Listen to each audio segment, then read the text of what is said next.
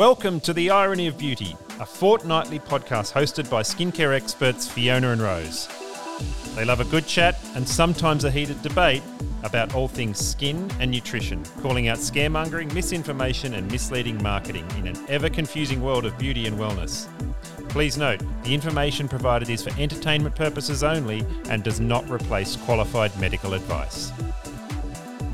Today we are talking about something that we both get asked an awful lot about, which is TikTok trends and social media trends. And I get asked so many times, Rose, particularly regarding products.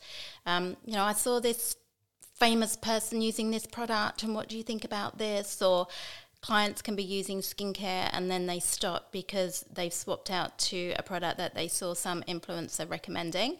And also TikTok trends, people trying all these different trends. It's so much to unpack. Where shall we begin?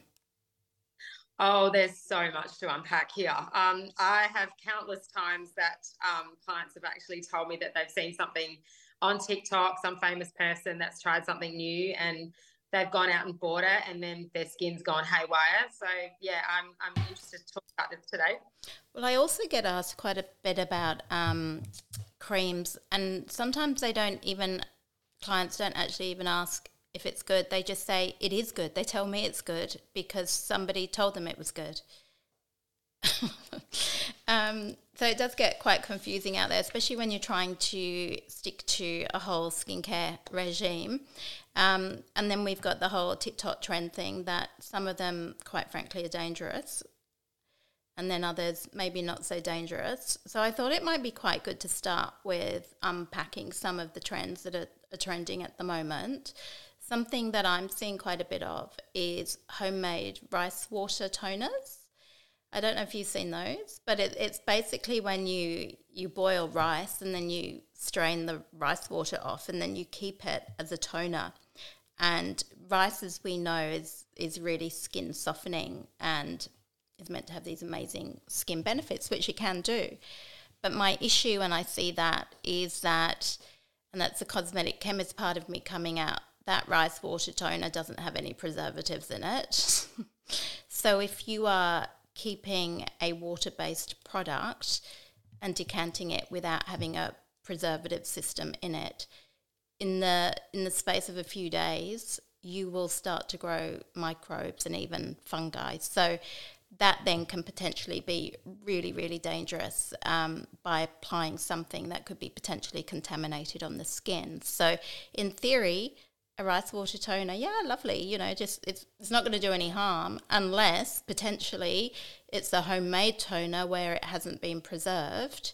And then we could see microbes and microorganisms growing in there, which can be potentially very dangerous. So that's something that I'm quite big on when I see people saying, preservative-free and moving away from preservative skincare. I don't think people realise how important preservatives are in skincare. They're there to slow down or prevent the growth of contaminants in a skincare product.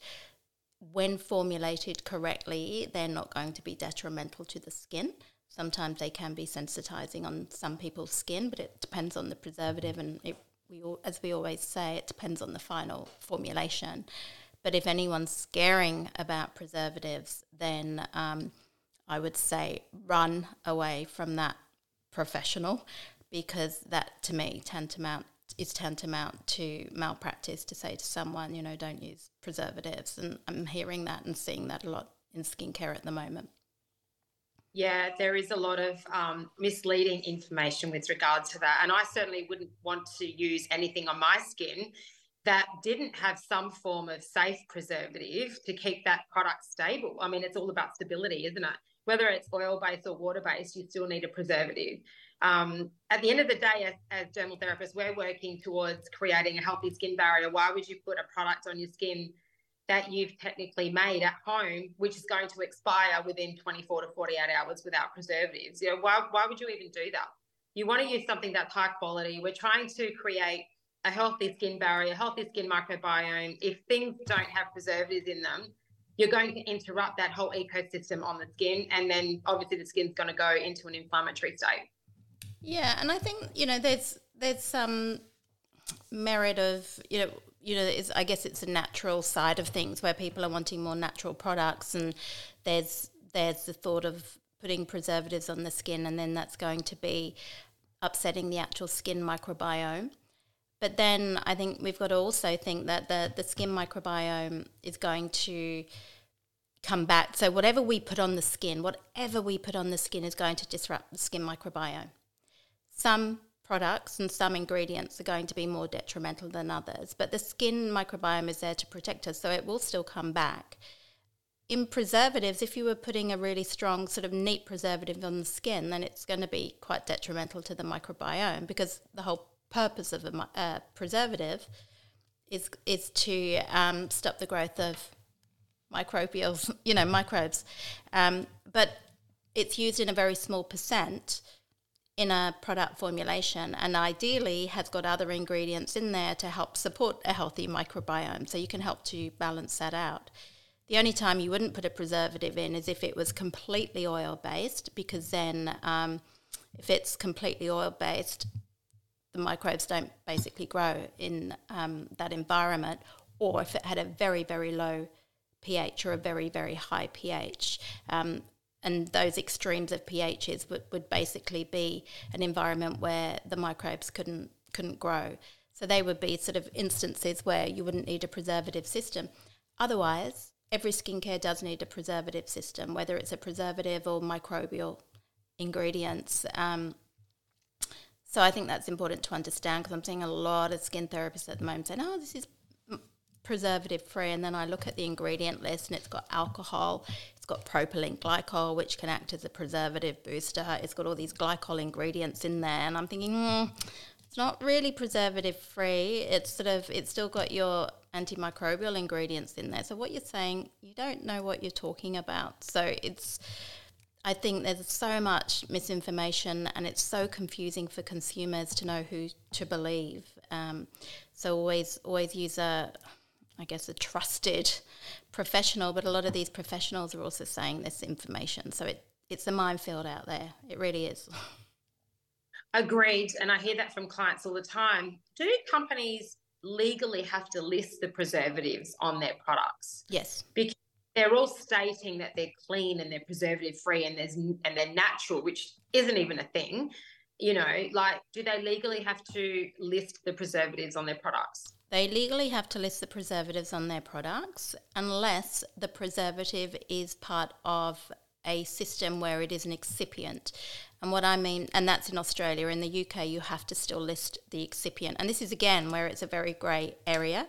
So in the UK, you have to list every single ingredient. So let's say you were using a peptide ingredient, and that peptide also comes in a glycerin base and a base with like a preservative booster type ingredient. It could be salicylic. So salicylic sometimes can be a preservative, part of a preservative system. It might be propylene glycol, pentylene glycol. It might be all sorts of different ingredients. If they're in there with the raw ingredient, that's considered an excipient. It's not going to have an action in the final formula. Then in Australia, you wouldn't have to necessarily list it. So you could, in effect, have a paraben in your product and not know about it because it hasn't been listed. Highly unlikely, because most companies don't, a lot of companies aren't using parabens because of all the scaremongering about them. They are perfectly safe, but unfortunately, most people just don't want to use them, so companies now are looking at alternative preservative systems. But for your actual preservative system, yes, that would be listed because it's in an amount that would be required to be listed on a label. And it's quite interesting because I was talking at the beauty trade show this year, and I was actually saying, quite often preservatives will be put in at about the 1% mark. Although these natural preservatives or preservative boosters or ingredients as alternatives tend to go in higher amounts, so potentially they could be even more irritating, which is ironic again. But people don't understand that. So you can usually tell where the 1% line is on an INCI list by where the main preservative is. And as we know, on an INCI list, ingredients have to be listed up to 1% and then after 1% in any order.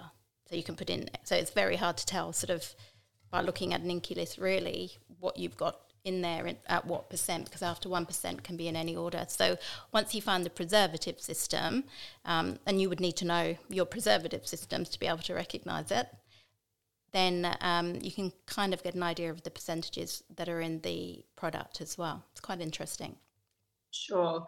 What's technically a safer preservative? Like, what are they using? If they're not using parabens, what are they using? Does formaldehyde still come under that category, or what are they looking at? What are they using? No, so nobody really uses formaldehyde anymore, but you can get formaldehyde releasing preservatives. So there are preservative systems that still can release formaldehyde. But quite often, you know, things like your phenoxyethanol are used, but now there seems to be move away from phenoxyethanol. So people are going more to your natural preservatives, also your food grade preservatives, your benzoates, benzyl alcohol, things like that as well. So there are hundreds of different preservatives, but they're all, they come as systems, or you can mix them together because you need to get your broad spectrum preservative in there, because some will just do certain microbes, some will do fungi, etc. So you have to have a broad spectrum to have maximum protection against microbial contamination. That's really good clarity. Let's talk about, I hate this word, slugging. This is another trend that I hear a lot of. So let's talk about slugging. My interpretation of slugging is using something that's occlusive, a finishing product that's going to give you that beautiful glowy, glassy finish. I naturally do that with clients anyway. I wouldn't probably use the terminology slugging, but if someone's got quite a dry skin, especially during the day, I would prescribe a product that would be a little bit, not so much occlusive, but protective against the environment, that will then obviously see them throughout the day. So, you know, that could be a thing. I think with slugging, you know, slugging is really when, the medical profession have been using it quite a bit to protect the skin. Slugging is when you do use an occlusive. Occlusives are the gold standard really to help to retain moisture in the skin. You know, if we really want to get hydrated skin, we need a humectant, we need an emollient, and we need an occlusive. And I think a lot of people get scared of the word occlusive because they think it's going to suffocate the skin basically and cause congestion. But we know they're sort of semi-occlusive. Your skin can still, you know, it's not going to be something like petroleum we now know isn't going to be comedogenic. And ideally you would put something occlusive. Quite often online it would be something like, dare I say, you know, petroleum jelly, over the top of usually a humectant type product. So something to like your hyaluronics or beta-glucans or sodium PCA, those types of ingredients to aid hydration. And it works because if you just put something on like a serum, you're not sealing in that moisture. So I always say it's a bit like a saucepan. The occlusive is like the saucepan lid to keep all the moisture inside, and it works brilliantly. I mean, I slug every night. I will put my hydrating serums and my moisture, and then I'll put something really rich over the top. I have used petroleum jelly when I've run out of rich product. I often use balms as well, something very rich to basically seal in all that moisture, and it does wonders when your skin's feeling dehydrated. Saying that though, if you've got oily or acne prone skin, then you definitely don't want to be slugging because you've got enough oil production and you don't need to slug. It's more for people with dry skin types, especially in winter, you know, when you want that extra hydration. But I love a good slug. What is interesting though, I do see a lot of people that are very anti-petroleum jelly, and I think it's a good one to myth bust, because petroleum jelly, everyone, you know, I hear skin professionals a lot go, oh my God, it's petrochemical and it's not skin friendly. And interestingly, I did see a skin professional who has their own skincare brand actually trolling a cosmetic chemist the other week online, saying, I can't believe you're recommending petroleum jelly. It's so not skin friendly. And I'm thinking, well, why isn't it skin friendly? It's completely hypoallergenic. It's had any potential contaminants removed, so it's as pure can be. It's hypoallergenic. You know, you pop it on babies' bottoms because it's so non-irritating. There's nothing in it. You haven't got anything irritating in there. So why is it actually not skin friendly? Because there's nothing in it. You know, it's just there as a protective balm. But the ironic thing, Rose, was that the products she was recommending were full of petrochemicals, and she was sort of harping on that it was a petrochemical. And I'm thinking, don't you understand what a petrochemical, 80% of skincare ingredients are petrochemical derived. It doesn't mean to say you've got petrol in your product. It's just an ingredient that's been highly refined and highly processed. And most skincare ingredients have got some kind of petrochemical derivative. Propylene glycol is a petrochemical derivative. People don't realise that. Yeah, it just comes down to the understanding of the ingredients, doesn't it? And what you're really telling clients to use. Slugging in itself, I need to get my head around that word, but it is something that I would naturally do for a client, because especially with skin layering, we're always encouraging clients to layer their products. Lots of serums, if that's the case for that particular brand of skincare that you're recommending. You do need a finishing product that is going to protect or be a little occlusive. You want to protect the skin barrier. You want to keep the skin hydrated, especially against the elements in the environment. And then at nighttime, you want something that's a little bit more juicy, that's going to be really repairing.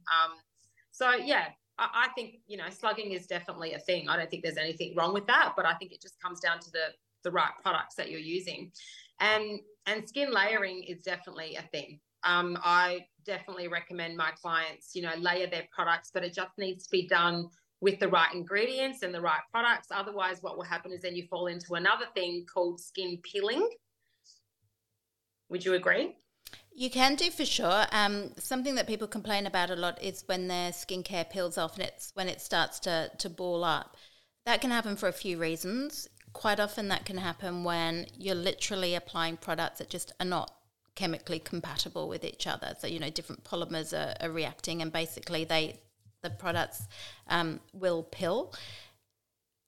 So that could be if you're mixing and matching your products and those products aren't designed to be layered together. It can just come down to the formulas of the product. So quite often SPFs can pill. A sunscreen will usually be either a silicone or an oil base to get an even spread. So if you're putting that on top of another product that's maybe more water-based and has got different polymers in there, quite often those two things are just not going to mix, and you'll start to get pilling with the SPF. I have used some products, even on their own, where they just pill off, like a moisturiser, and that might just be really down to the formula that hasn't been well thought out. It's probably got a gum. I find gums in products, when not carefully formulated, too high a gum, something like xanthan gum, for instance, or lots of different gums actually. If they're all mixed together, there's too much in there and there's nothing to offset that, then when it dries down, it starts to pill off. So it might be just down to the product formulation and you want to get a different product that doesn't pill, or it might be that you're mixing products that just don't mix together. You sometimes find it with makeup as well. You may have the best skincare and then you put your makeup on and then everything starts to peel off. That then would tell me that your makeup isn't compatible with your skincare, and unfortunately you'll have to go and get a new makeup. Yeah, I have seen it happen with clients previously with their skincare regime, where they do get some peeling going on. And it comes down to if they're cherry picking a lot of products as well and using different brands and different formulations together, it doesn't work sometimes. So the product will peel. And when they put their sunscreen on, the sunscreen goes bally. So it comes back down to, I guess, making sure that you've got the right formulations and the right ingredients for that client's skincare routine.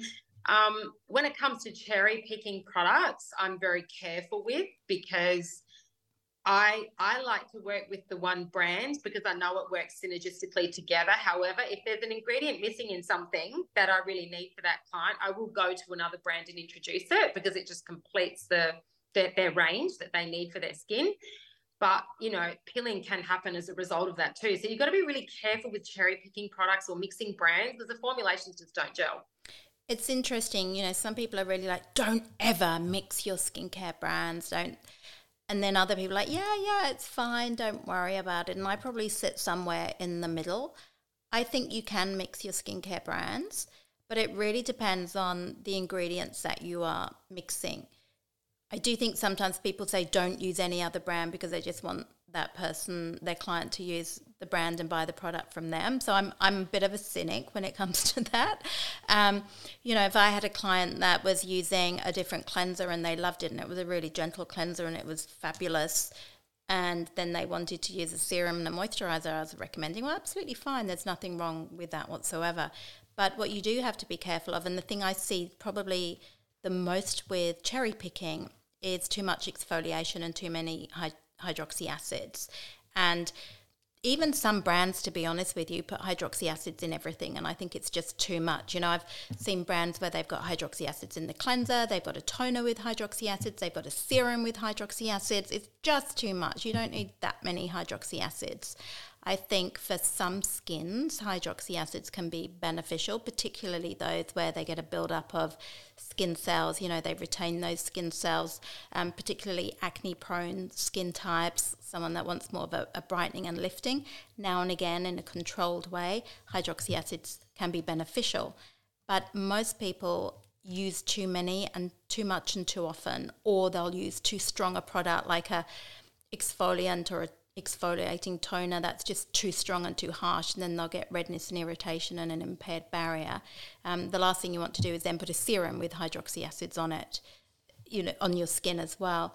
And, do you need a cleanser with hydroxy acids every single day? It's different for all skins, but most people use it way too much. And if you're cherry picking with all different products with hydroxy acids, then you could find you get an impaired skin barrier, which will be dehydration, skin sensitivity. But some brands have hydroxy acids in everything, and they're brands that I personally would avoid. I see that a lot with new clients. When I first meet them, they're very often over exfoliating because they've mixed so many different brands together. So it is a concern. And it comes down to people not understanding the ingredients and the formulations.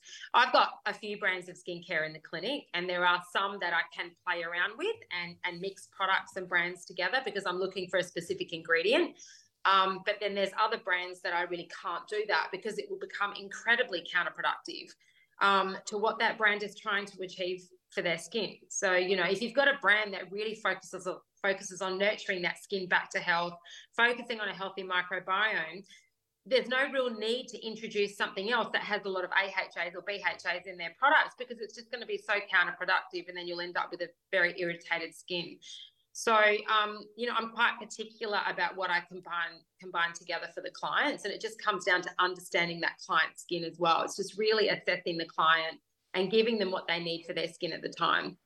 And I think as well, because clients, consumers in general, are just becoming more educated when it comes to skincare. And when I say educated, some may be educated in the wrong way from TikTok or from people that probably don't know what they're talking about. And then others do their research, and they're very, very educated, very, very knowledgeable. And they can then think, well, I've read that this hydroxy acid is great, so I'm going to use this. And I've read that retinol is great, so I'm going to use that. Then niacinamide, and before you know it, they've got all these different actives and they're using them, and vitamin C. And it's about knowing when is enough and what does your particular skin type need. Because I even saw it at the recent beauty show. People still get confused with thinking more is better. Whether it be, more exfoliation, the higher the percent, the better.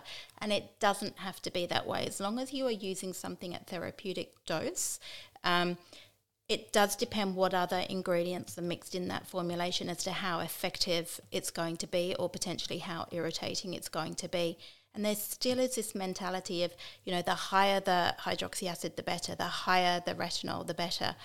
Would it not be better to use a vitamin A at a therapeutic amount that's going to be effective without going so high that you're causing redness and peeling and skin irritation.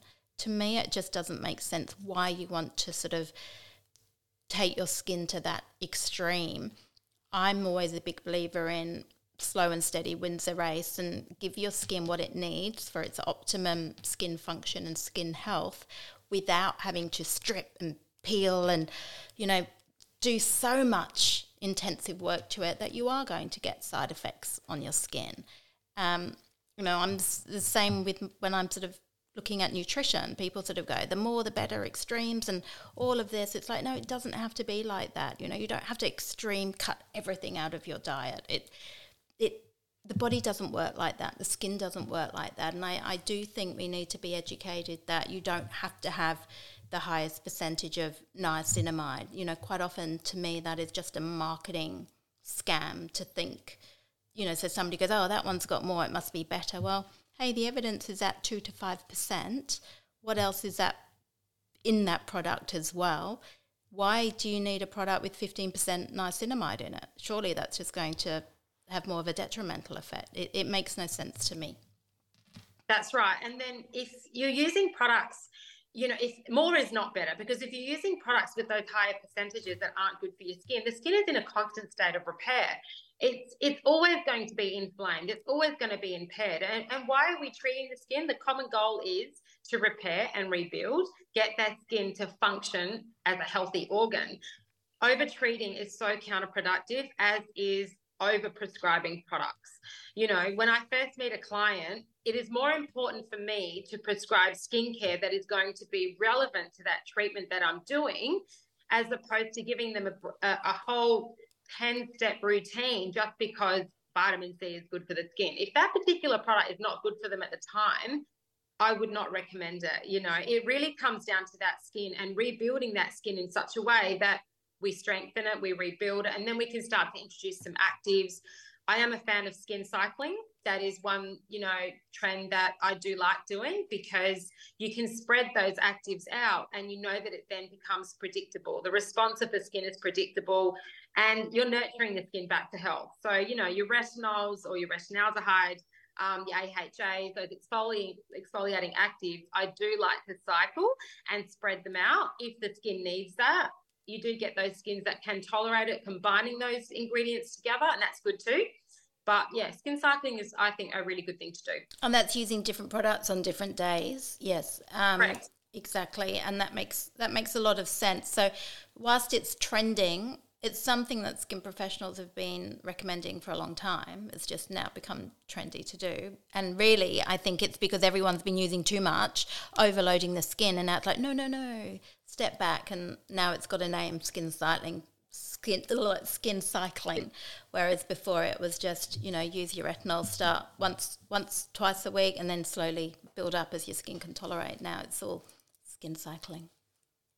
Yeah, I am a fan. I have to say that. So I think something also I get asked about a lot is, where do I start in a skincare regime? Do I need to start with retinol? Do I need to start with a serum? Where do I start? And my advice would always be, start with the basics. Look at the skin, to see what it needs. But usually you need a good cleanser. Cleansers are way more important than people realise, because a lot of them can really strip the skin. And when we've got an impaired skin barrier, that's going to lead to sensitivity and dryness. And I think out of any skincare ingredient, the ones that do potentially the most, I don't want to say harm because I don't like scaremongering, the most they can do the most disruption are surfactants. If you think about it, you're just washing your hands, it's there to sort of, we were told to wash our hands, for the COVID virus, etc. Washing, the surfactants actually will disrupt the skin barrier and the microbiome. So it's really important to have a cleanser that is very well formulated, that's not going to be too harsh and not going to be too stripping, and has got a lot of other incredible ingredients to help to replenish the skin. So don't underestimate the power of a cleanser, a good cleanser. And I think we've spoken before about, cleansing properly and just gently wiping with a face wash cloth, so you don't have to overuse your surfactant-based products. And then a good moisturiser, which might have some actives in, and a good SPF. And I'm a big fan of SPF 50. I think if you can get a 50, whether it be chemical or physical, that's a good place to start. And then once you've got onto your basics, you can then start to add your, I call them sort of specialities, whether it be an exfoliant or a retinol or whatever that person needs, whatever topical ingredient that person needs. But it also depends on time and regime. You know, not everyone's going to want a long drawn-out skincare regime. Some people want something very basic, and you can get great skin with a very basic regime. Exactly. And during the consultation process, I always ask my clients, you know, how do you look after your skin? How many products do you enjoy using? You know, do you enjoy using skincare? Do you look forward to it? Because then that gives me an indication of what I would prescribe and how many steps, because we have brands in the clinic that have a lot of steps, and then we have more consolidated brands as well. So that will also help me to determine the best brand of skincare to recommend that client. Not everyone wants 10 different serums at night, you know. No, I don't. See, I'm the opposite. I love it. Give me more. But not everyone has the time to do that, you know. So, you know, and you have to take that into account. You know, if you're looking after a client that's a mother of 4 children, she's going to be exhausted by the night time, you know. So she just wants the basics, what she needs to keep her skin on track as you move forward with the treatment plan. You know, giving her those necessary ingredients to ensure that her skin's protected, recovered, you know, and some good quality nutrients for the skin barrier. It comes down to the client at the end of the day, you know. But sure. Understanding ingredients is important. I think so, for sure. And commitment and compliance, you know, because skincare is a long end game, really. You have to commit to it, and you have to comply, because you're not going to get overnight results. It does take time, and I think patience is really important, especially when you're looking at more problematic skin conditions. It's something that you need to work at and commit to. This is a really good topic, actually, because with problematic skins, vitamin A is one product that I do recommend, and you do get purging with that product in particular as you're trying to keep the skin, you know, functioning and cleaning it up really well. So purging is not necessarily a bad thing, and I think clients get a little bit scared of that when they're starting to use vitamin A. You can purge a little bit, and it's okay to you know, for that to happen, but consistency is what will get you through that. And what do you mean by purging, for anyone listening that doesn't know what that means? Yeah, that's true. So purging, when you start using products like vitamin A on an acne-prone skin, you will break out. Yes. Essentially. So whenever I look after a client that does have acne, there is always a stage that the skin is going to get worse before it gets better. So you just have to help them through that. But consistency and being compliant with your skincare is so important, especially when you're undergoing a treatment plan with procedures. You need those nutrients in the skin. It keeps the skin in a really good place in between clinic visits. For sure, definitely. And it's something that I see. And this is when, I think, sort of going back to the very beginning, it's important not to then get distracted by the bright, shiny thing on TikTok, or I'm not even on TikTok, let's face it, but on social media, Instagram. I haven't caught up to TikTok yet. It'll come eventually. Look, and I don't use it that often. I use it for business, but I don't sit there and look at things, no. But I hear about all these trends. Yeah, for sure. But again, you see a new product pop up and go, oh, what's that? I'll try it, you know. And I do like trying new things, I must admit, you know, and getting samples and trying things. So it's very, very tempting. But that also can disrupt the results, and it can also cause things like irritation and breakouts, because some products can cause breakouts, not just necessarily purging breakouts. It can be through using ingredients that are causing breakouts on some skin. Not all skins, but some skins will be more prone to breakout from certain ingredients, and that's a whole other podcast we can talk about. So I think, you know, the takeaways here, Rose, are, you know, commitment and consistency with skincare is really key. Be careful if you are cherry picking and mixing and matching your products, because it could potentially cause skin irritation. You could overdose on certain ingredients. if you don't know your ingredients. So try not to get too sidetracked by whatever the latest trending product is. And usually less is best when it comes to skincare. You don't necessarily need to have that long drawn out regime. Get the basics right first before, adding more your actives. And I think really when in doubt, get professional advice. And if I think importantly, that advice coming from the professional doesn't resonate. For instance, if you're being bullied into using a product or scared into using a product and told your product is bad because it's got a certain ingredient that is toxic, that's when alarm bells would ring for me. When people start saying that's really bad and that's a toxic ingredient, that's when I think, oh, does that person actually really know what they're talking about? If they're saying, oh, that's a petrochemical, well, do they really know what a petrochemical is? Can they recognise that on an inky lizard? Probably not. So they probably don't know what they're talking about. So when in doubt, seek professional advice. And if you're not happy with that professional advice, get a second opinion. Well said, Fiona.